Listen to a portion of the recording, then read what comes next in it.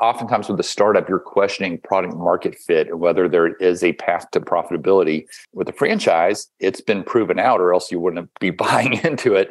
And so you know what that path to profitability looks like. And it's all about going in and executing.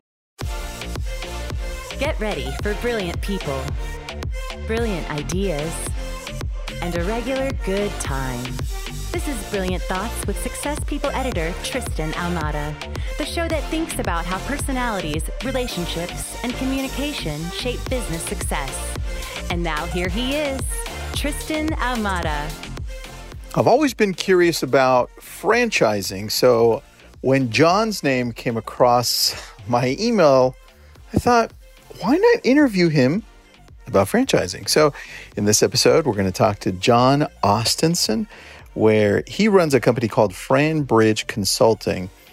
And although he came from the corporate world, he switched over later on to running franchises. He owns a few franchises as well, but we talk about the ins and outs of what it takes to own one, how it's different than startups, but at the same time, the benefits of both.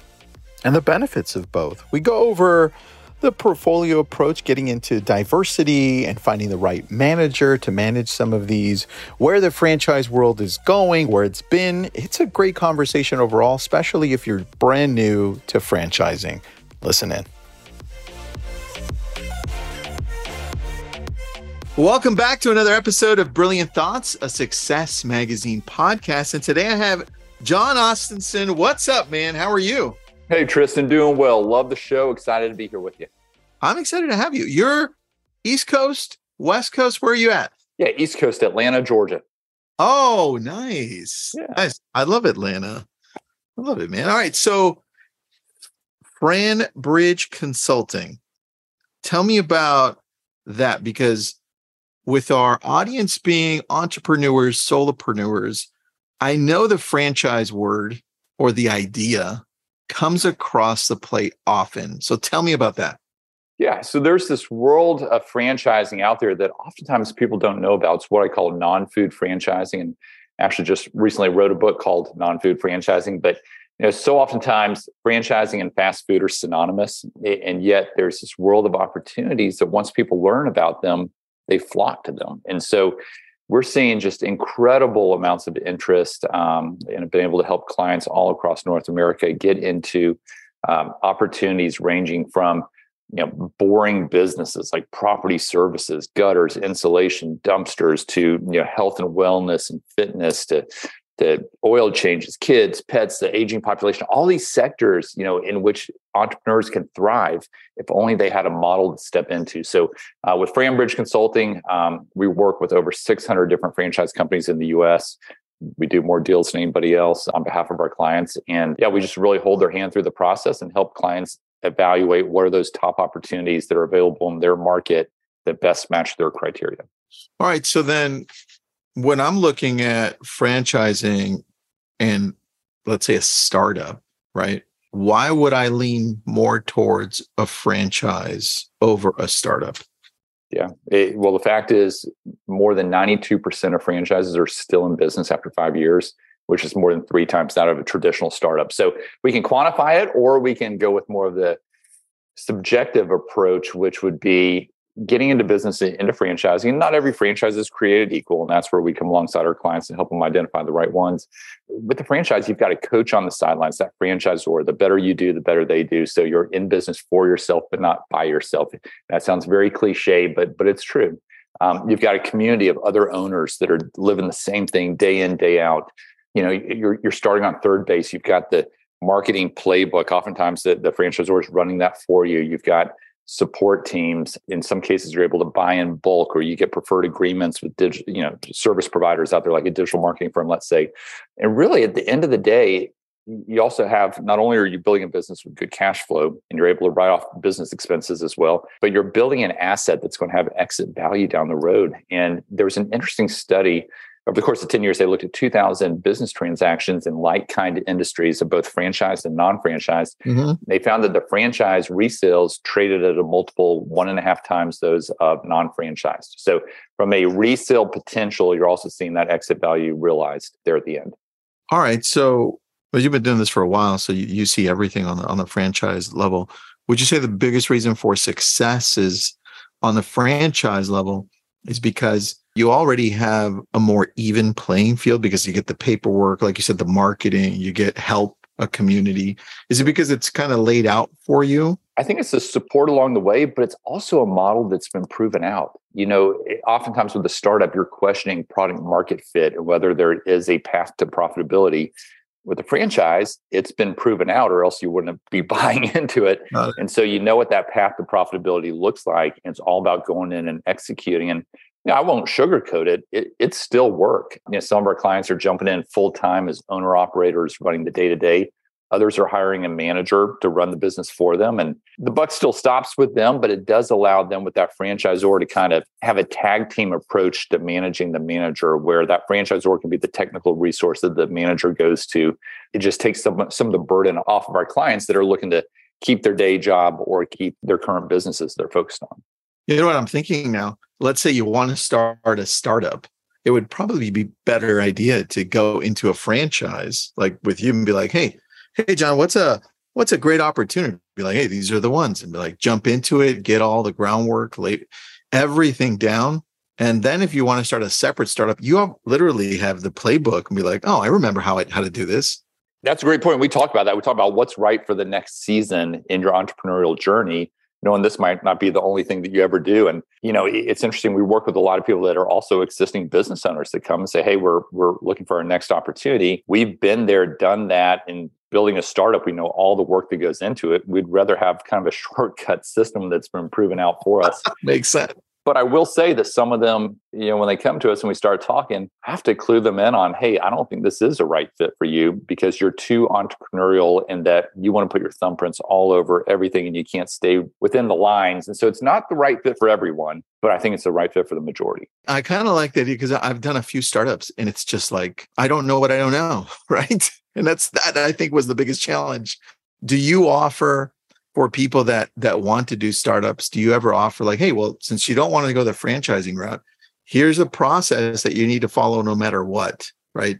You're going to need this, you're going to need that, you're going to need that. Do you ever do that or no? We do. We have a chapter in our book that kind of touches on that. I also did a video series for the Entrepreneurs Organization recently on franchising. And there's a section in there where it talks about, hey, even if you don't get into franchising, whether it be buying a franchise or franchising your business, or in some cases, you can be a franchising vendor and make that a client vertical. But let's just say franchising is not for you, at least not in this season. What are some of those best practices of franchising that if you were to implement these in a business could get you further faster? So we do hit on that. It's not something that I spend a lot of time taking clients through because I try to stay focused, but there are principles that I've laid out as to how they could be utilized.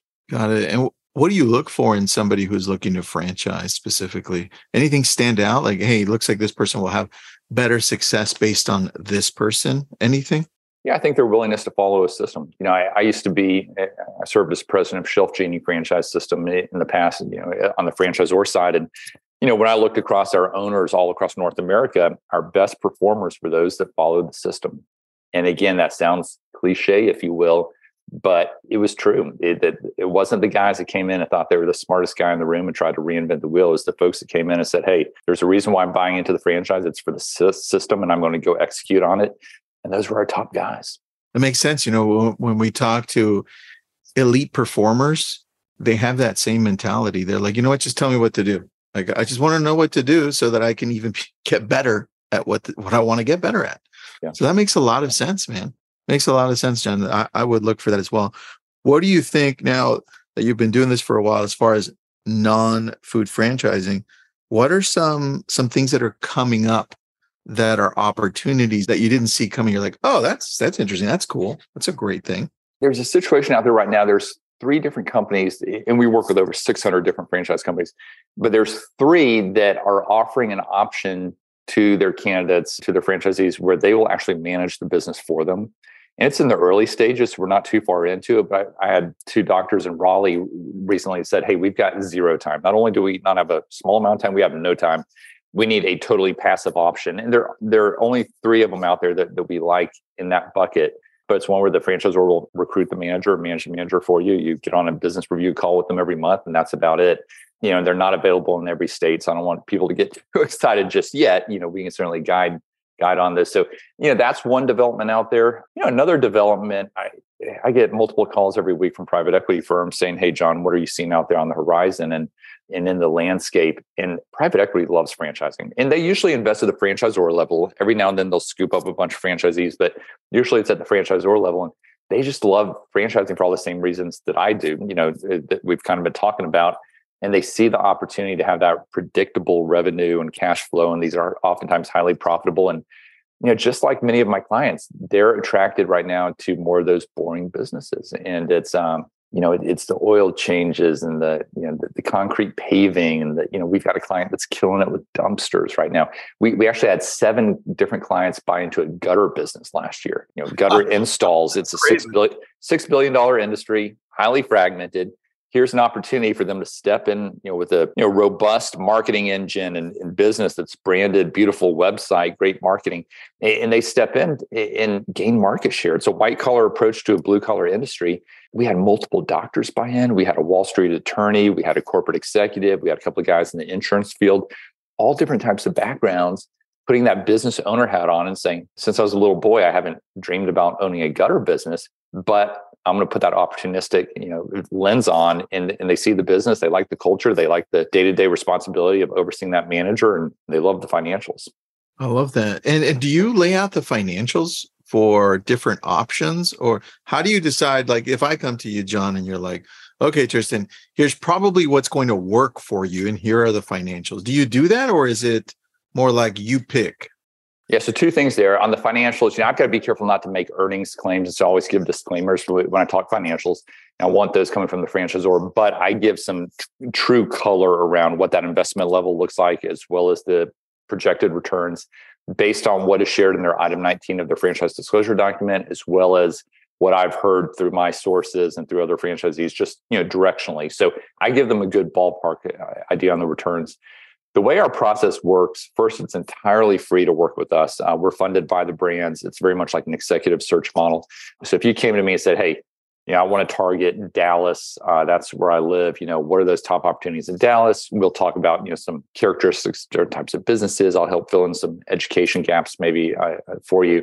But ultimately, we do enough of this that I'm able to kind of zone in on those key questions to ask. I get the information I need from you. We would then come back to you about a week later with the top 10 or so opportunities in your market that are available that, kind of meet your criteria, where we've vetted the franchise leadership teams. I mean, that's a huge piece to me, having been a franchisor. I mean, that's going to be your business partner. So I want to see the guys with the track records.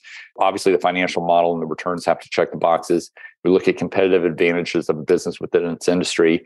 And then, like I said, we do more deals than anybody else in the country. And so we get great visibility into what's resonating, different backgrounds all around the country. Why is it resonating? And we're able to apply that, to really curate those top opportunities for consideration. Oh, I like that. Do you own any franchises? Of course. Yeah. No, I practice what I preach. Great little driveway business. We recently acquired several other franchise locations that were around us. We've been expanding that way. But again, it's a niche within that property services space. It's a driveway business. I'm invested in another concrete business up in Minneapolis, invested in a pool cleaning business. I'm invested on the franchisor side on kind of a kitchen remodeling type business. So no, I love franchising. And I invest in real estate. I invest in all the different asset classes, but franchising definitely has a key place in my portfolio. And we're seeing more and more investors thinking of franchising as an asset class. There are only so many good real estate deals to be had out there. Stock market's all over. Interest rates are high. It's a good problem to have, but it's a problem. People are saying, what do we do with our capital? And there's more cash than ever before on the sidelines. Where can it go and get me some yield? And they're wising up to business ownership. That makes sense, John. Would we also go to you typically to be like, hey, let's say I've got $100,000. Do you have any franchising opportunities where I could just throw some money some way and then help somebody grow and then get some revenue that way? Anything along those lines? Every now and then I'd say we do it as a one-off. We've done some beta testing, and what I found is a little bit like threading the needle, because as an investor, you're going to have a lot of questions. We've got to get you liking the operator. We've got to get you liking the opportunity. The operator has to like the opportunity. For us, it's not efficient. But that being said, we do tee up relationships like that oftentimes because we have a lot of clients that say, hey, like those doctors in Raleigh that I used as an example, we have zero time, but we have capital. And then at times we have operators that need capital and they'd rather not maybe get an SBA loan and leverage up. They'd rather get an equity partner. So every now and then we'll make those marriages happen, but it's in the minority right now. I do see that as an opportunity, though, because that would open more doors for a lot of other, let's say, entrepreneurs or solopreneurs that got some money. It's like, but I don't want to fully go in there. In your book, you have a chapter called Long-Term Strategies. Tell me about the long-term strategies, because I think those can apply to people franchising and people not franchising, like startups, entrepreneurs running their businesses already. What does that look like? Yeah. So when you think about long-term strategies on the business ownership side, whether it be franchise or non-franchise, and a lot of our clients own some franchise and some non-franchise businesses, it's really the portfolio approach. We have some clients that come in and say, hey, I like to stay in a segment that I know. Maybe we have a doctor who says, hey, I want to stick with health and wellness. I just see, the future there. I understand it. So we will sometimes, see that track. Other clients say, hey, let's get some diversity and potentially some non-beta correlation between our investments, not just in asset classes, but even within the franchising asset class. And I think of my client, Nathan, over in South Carolina. He's a good example. Nathan's 40 years old, largest franchisee of 2 Men and a Truck moving service, operates in about 10 markets, does about $30 million a year in revenue. It's built a sizable little business. Well, he's also built up a team over time. And to allow for those promotions within, the way he likes to go about it is he comes to me every year and says, hey, John, what are you seeing out there? What do you like? I'll show him a few opportunities. He'll go with one of them. He'll put one of his young folks in charge of the business, give him a little bit of equity, say, go make us proud. And so he's successfully built up this diverse portfolio of different franchise businesses. And he has confidence that if it's a good franchisor, they're going to be providing the support to his manager that he doesn't have to lean in that much. In every deal we've done, he's come back and bought additional locations within 6 months of launch, which I take as a good sign of how he's doing. That's awesome. That's a great idea too. You go in, and if you've got a manager in place who you can give a small piece of equity to, you can have them run it and keep on doing the same thing as you get that done. What a great idea. I've seen that before, and I've heard a couple of my friends saying, "Look, we just picked up the most amazing manager at a McDonald's or at a Chick-fil-A, and we're just bringing him over here." I'm like, oh, that's brilliant. It's a great idea. Sometimes the best candidates are hiding in plain sight. It's your Uber driver. It's a stay-at-home mom that has a few hours a day that can contribute, but isn't looking for a full-time role. I mean, there's a lot of great people out there that may be unknown to a lot of guys. All right. So if I'm looking at this and I'm like, hey, I think I want to do a franchise. What are the fees look like typically? I've never done a franchise. Yeah. But there are a lot out there. So what are normal franchise fees? Yeah. So franchise fee, which would be part of your upfront, typically for your first territory, which may be defined as 300,000 in population, or maybe defined as one location with a radius of XYZ. One location would be typically 50,000. Next one would be 40,000. Next one might be 35,000. So oftentimes you do see people buying multiples. So that would be your franchise fee. You then layer in your startup cost and working capital. So I'd say when you look at, let's build in 3 months of working capital plus startup costs plus franchise fee. I'd say probably 75% of our client placements right now are somewhere between 150,000 and 300,000 from an all-in investment. That's just where a lot of them are landing. I mean, we certainly have some that are, north of $1 million, but I'd say most of them are kind of in that range. And some of our clients will buy one location starting out. I'd say probably a third of our clients, but a third will buy 3 locations, and it gives them that path to scale the business over time. And probably a third are buying more than 3. We'll do some 10-unit deals and 7-unit deals fairly often. Yeah, but there's different ways to fund as well. While some clients are using cash only, others are using cash plus an SBA loan. That's very common in franchising. Some are using an old retirement plan, like a 401k or IRA. It's what we call the ROBS program, where you can tap into that without getting the tax implications. Some are using a HELOC or a portfolio loan. So a lot of different ways to fund the business until it's cash flowing. Dude, this is so interesting. I've never talked to anybody that's done franchising. So this is really cool. Yeah. So let's pivot a little bit. How did you get started into all of this thing? What happened? Why franchising? Yeah. Non-food franchising too. Well, I'll be honest, it found me. I didn't find it. I'd spent many years in corporate America, had a really good run. Could have kept doing that, but like so many had that desire to do something a little more entrepreneurial. And for me, I wasn't sure what that looked like, which is the same story I hear from my clients all the time. So just over 6 years ago, I left the public company sector and stepped in as president of Shelf Genie Franchise System. So, moved to a private company. And for me, that was that light bulb moment of, hey, franchising is more than fast food. And I'm seeing all these people across the country in North America do very well with all different types of backgrounds. And I just thought that was so cool. So I spun off shortly thereafter with the founder of the business of Shelf Genie. We've invested in franchises as franchisees. I've had other partners where we've invested in franchises. But, in every case, we've got good people running the businesses, and allows me to spend over 90% of my time helping others do the same. And so for me, I saw a niche out there that was not well known enough. That's what I call these non-food arenas of franchising. So I do a lot of speaking and writing and helping to educate on these types of opportunities that I think a lot of people are looking for. They just don't know yet what they're looking for. And if I was going to, or if anyone listening in was going to want to start working with someone like you and saying, hey, I think I have an idea for a franchise so that other people could franchise it. What do you look for, and how do people approach you on that? Yeah, I'd say first, let's build that prototype and prove the model out. It's good to start with the end in mind, but I'd say where we come in is usually when there's an existing business.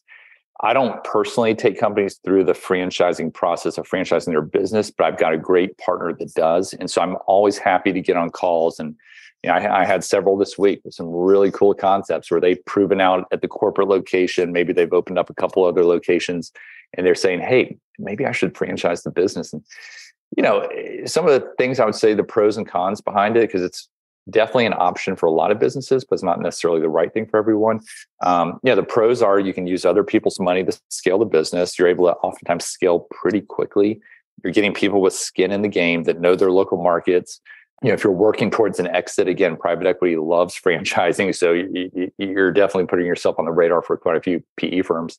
The downside, and it depends on how you view it, you wake up one day and you've got kids all across the country or all across the continent that have expectations of you. And, you've got to cross your T's and dot your I's and be sure that you're staffed up and ready to support them, because they're making a sizable investment. You want to be positioned to, really, provide them a good return for what they've invested. And so you've got to constantly be innovating and constantly be coaching them and really providing that support that they're paying you for. As a new franchisor, those first couple of franchisees, that are paying you 5 to 8% of revenue as their royalties, you're not going to get rich off of that. It's probably paying to keep the lights on and to pay your support team to go, coach them. Over time, those royalties can become meaningful. But where you can make some real money as a franchisor is if there's a vertical integration opportunity. For instance, when I was at Shelf Genie, we had custom pull-out shelving for kitchens and pantries. Well, we had a manufacturing plant that produced these wooden boxes that were part of our end solution. Well, we would take a huge markup on the wooden boxes, full visibility to our franchisees. They understood the math. They would then take a huge markup on this, as part of that solution to the customers. That's where they made their best bottom line. That's where we made our bottom line. So if there's a way, and sometimes it can be a creative way, but through a third-party service provider, let's say, but if you can find a way to take markups where you're still providing a great value to the franchisee because you're buying in bulk, let's say, but you're also able to benefit off of that yourself, that's where you make the true P&L bottom line. That makes total sense, dude. Like if I create a franchise opportunity and I'm providing the product and I have a small markup because I produce it in volume, that makes total sense. Yeah, it's another distribution channel, if you will. That is a great idea. I love that. How do you stay sharp and upbeat? Like, how do you just stay relaxed and calm so shit doesn't get to you, dude? Like anything, you beat your head against the wall half the time, and we've done it long enough, and we've seen so many success stories that it just kind of, I love what I do. I pinch myself getting to help people and do well, ourselves in the process. We're out there, we're attending a lot of conferences. I was at a presentation by Guggenheim last night here in Atlanta, so I'm trying to get exposure to all different types of industries. We're talking about recession and what that looks like in the second half of the year. Prevailing thought seems to be, it's going to be a category 1 recession, which if you think about hurricanes, category 5 would be the worst. And so everyone's projecting the economy will go south a little bit, but it won't be that bad. That's what we keep hearing. But no, just trying to educate myself on those. And I will say on the recession point, ultimately, what kind of business do you want to own if the economy goes downhill? think about what you're personally going to continue to spend on. You're going to spend on the things you care about. It's your kids, your aging parents, your pets. Those are things you're going to spend on. So I think businesses that cater to categories that are somewhat resilient are going to continue to thrive. If anything, I'd say the trend is the anti-trendy. It's the boring, it's the non-sexy, it's the understandable, Amazon resistant, somewhat COVID resistant. It's the ServPro model. Pipes are always going to burst. There's always going to be cleanup. There's always going to be insurance companies to fund it. You're always going to have potholes in the parking lot. Well, those can become an OSHA hazard. You're always going to have to fix stuff. So it's businesses like that. And we're seeing guys, but also a lot of females running these types of businesses, which is really cool as well. That makes sense though. Like if we're looking at things that are never going to go away, like something along the health side, right? If I own a home, stuff's going to break all day long. So that makes a lot of sense. Things that no matter what happens, if my plumbing gets plugged, I need a plumber. Like I can't live here. So it makes total sense. And kind of getting out of the property services, just another example, the senior care space is pretty crowded, but everyone's kind of doing it the same way. But we've got an opportunity right now where there's a gentleman out there that I've got a ton of respect for that had built up a 700 location senior care business. This guy knows the industry probably better than anyone. And he said, wait a minute, there's a better mousetrap. There's a better way to provide service. And so he's built a new business that provides better service with a little bit different model, takes out some of the headaches, some of the hurdles. You can have a smaller team, build a bigger business, and just kind of checks the boxes for all constituents. And so it's just examples like that where you come in and, there's a niche. There's another one I love right now. You're always going to have renovations, whether it be hospitals or doctors' offices or airports or retail, hospitality. Well, think about those temporary walls that you see going up all the time, during construction. Well, someone's got to put those in. Someone's got to provide them. And there's a great business. We just had clients in Dallas buy one the other day in that space where it's pretty simple to put these up, simple to take them down, but then you're collecting these monthly rents while the walls are in place. So it's almost, they pay for themselves in like 70 days. So it's just a great business model. And, I think self-storage, car washes, laundromats, those are great. They are higher capital investment.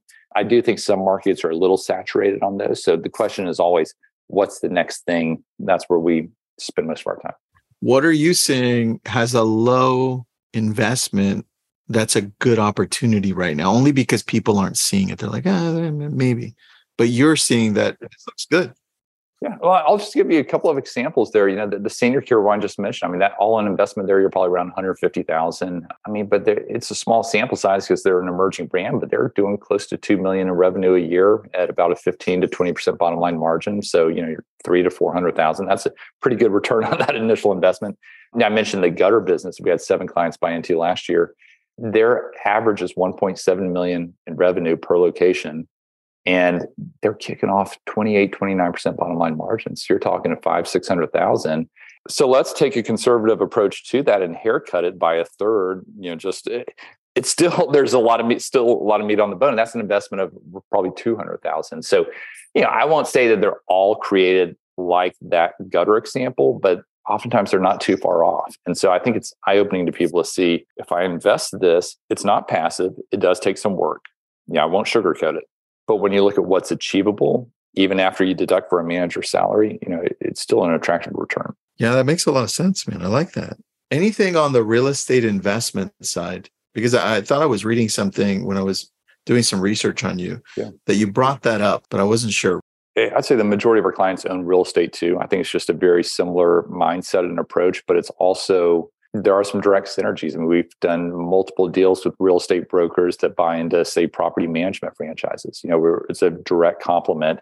Or I was on the phone with one this morning. He's getting into a windows business down in South Florida. And he's like, I know every real estate agent in town. I've already talked to them. They said that we'll be their window provider and, shades and blinds and all that. So, I think leveraging your relationships, the more that you can drive business without having to spend on marketing, then it just comes to the bottom line.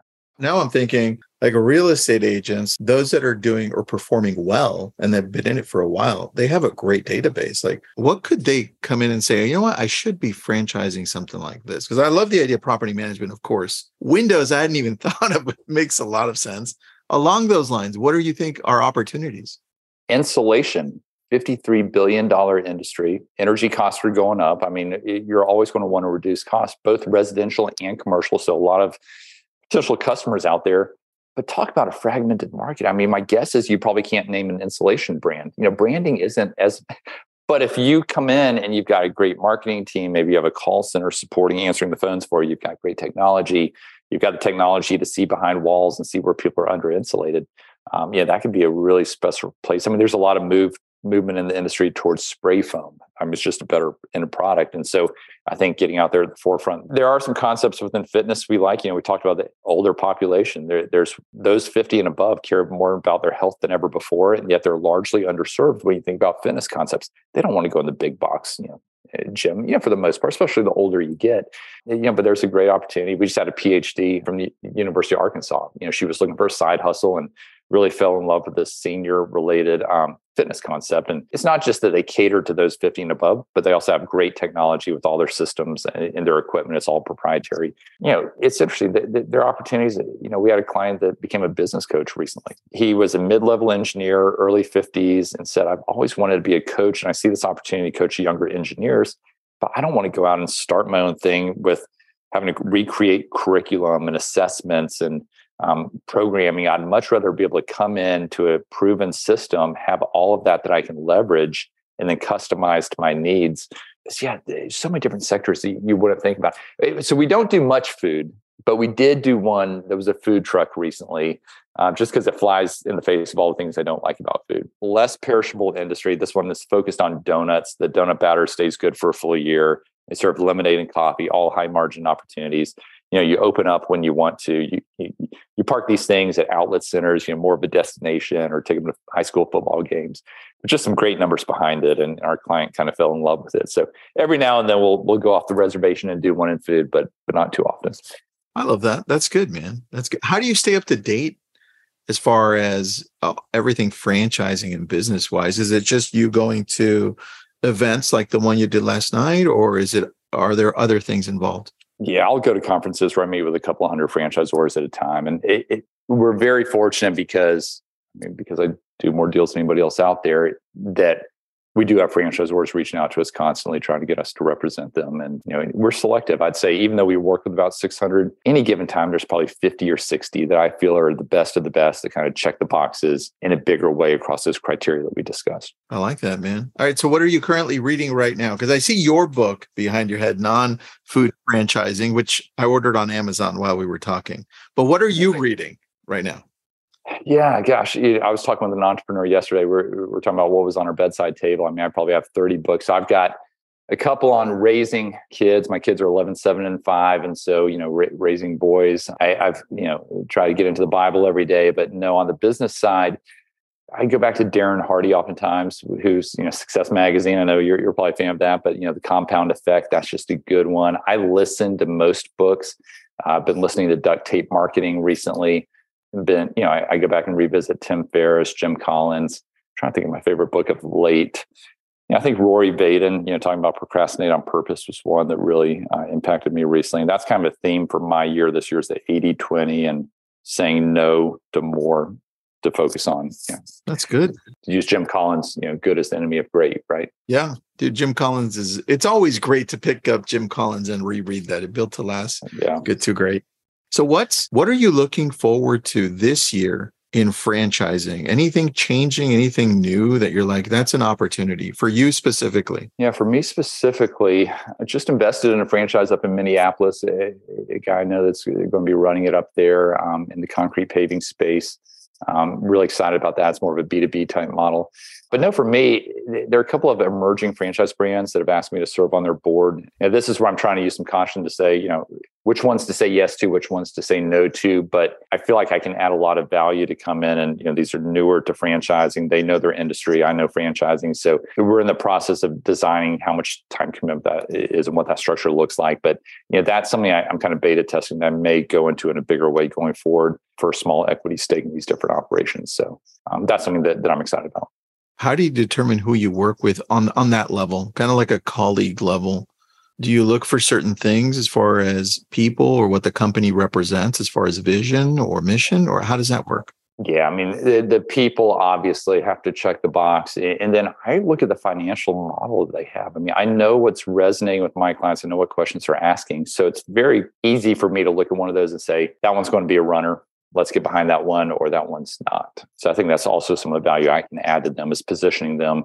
Because when you're franchising your business and you're out there offering it to candidates, you're not just competing against others in that same industry that are franchised. You're competing against all industries. These candidates are looking at lots of types of businesses. So I think understanding kind of what your special sauce is and how to best position that is something I can provide a lot of value in. That's great. All right. So somebody starting off brand new, looking to either jump into a franchise for the very first time or looking to start a business for the very first time, what are you telling them as far as what to look for? And this is the advice that you typically give.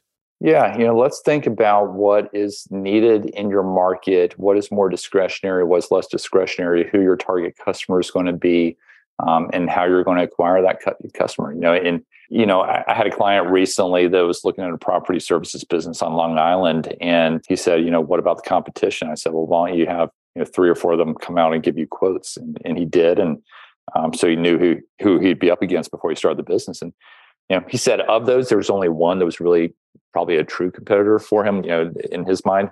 I said, well, next step, go poach some of their best people right before you launch. And so he liked that idea. So I think doing some degree of market analysis, I wouldn't overthink things, because I think giving yourself some leeway and going in and taking some of the pressure off yourself and saying, hey, let's get this going. And, we may evolve it a little bit differently over time. And whatever you do is also going to inform what you do in that following season. So I think the biggest hang up people have is just getting overly thinking things. And the fact is, life's never going to slow down. There's never going to be a perfect time to start a business or buy a business. There's always going to be a reason not to. And yet I just see so many clients that are so thankful that they made that decision, in years past to start one. That's true, man. That's true. All right. So it's now a business that's struggling, startup, franchise. What should they look to do to start turning things around? Yeah, I mean, it starts with the people. It's getting the right people in the right seats. And if you don't have that, then it's going to be very difficult. But get the right people in the right seats, get as lean as you can. Don't run marketing until you've got something to invite the customer into. And, you want to make sure you're ready when you are spending on that marketing, because it's also bringing reputation out there in the market. So my experience has been, if you transition, I was talking with the guy last night that runs a marketing agency, and he has a 5-person leadership team. He brought in 4 new leadership team members and replaced 4 other ones this past year. I mean, wholesale change right there, but he couldn't be more excited. And the day you realize that someone needs to be let go is probably a couple of days too late. Make it happen. Don't sit on it. Act fast. I remember back during COVID, in working with a lot of companies. I'm a member of the Entrepreneurs Organization, so I get exposure to a lot of different types of businesses. And a lot of founders were nervous, but the ones that really did well through COVID, outside of just how their industry was positioned, were the ones that identified what needed to be done and did it, and didn't wait around, didn't make excuses, didn't try to get others thinking, or they found reasons to get moving rather than reasons not to move. We said, cut fast, cut hard, cut often, keep these businesses solvent. And God willing, we're not going to face another COVID anytime soon. But if we do, a lot of the businesses that our clients are in should still do well. And how do you keep talent? How do you do your best to make sure that you keep the people that are performing at a high level? Yeah, I mean, obviously, you've got to show them that you care. There's so many different ways and different books on how to do that. I won't bore you with that. But I think also a key piece is aligning your interest. And what I found, a lot of our clients have hired folks that are in their mid to late 20s. And these are people that some have gone to college, some haven't, but they've all gone out there in the workforce. They've gotten some experience. They're not totally green, but they've also had enough experience to say, I'm ready to do something different. They poke their head up, they look around, and they want to go do something. So I say, go give, titles are free. Give them a step up in title, give them a salary, maybe similar to what they've been making, maybe a little bit less, but a whole lot of upside potential. That the better they run the business, then the better, which means the better you do, also the better they do. So, I think quarterly profit sharing rather than annual makes a lot of sense to people in that demographic, and making it very clear on what those metrics are and not getting too convoluted. But seeing yourself as more of a coach and a partner than a manager or boss. I think even that approach changes it. Well, I like that. I like that mindset shift, right? Instead of seeing yourself as a boss or someone that has to just bark orders like a manager, partner. That makes a lot more sense, man. I really like that. Well, it resonates with them a lot better. You get the best out of them. All right. Where do people go and follow you and find out more information about you? Yeah. Well, we'd love to offer a free copy of our book to everyone, all of your listeners. Awesome. So come out to our website, franbridgeconsulting.com. That's FRAN bridgeconsulting.com. Sign up for our monthly newsletter. We put out some great content. I'll then have my assistant send you a digital copy of the book, both audio as well as downloadable PDF. Oh, cool. If you would like to buy the book on Amazon, though, 100% of profits go to Hope International. It's a great nonprofit. So feel free to do that as well. But yeah, I'll also have our assistant, put a link in her email that if you are serious about looking at next steps and exploring opportunities, I'd be happy to jump on a call with your listeners and kind of talk about what that looks like. That's pretty cool, man. I like that. It's the first time me talking to anybody about franchising. So this was great for me. So thank you. All of these questions were like, how do you do this? How's that? So thanks for answering those. Absolutely. I enjoyed the conversation. I appreciate it, man. Thank you so much. Those are all the brilliant thoughts that we have for you today. If you like what you're hearing, drop us a review or just tell your friends. This has been a Success Podcast. Head to success.com/podcast to hear more just like it.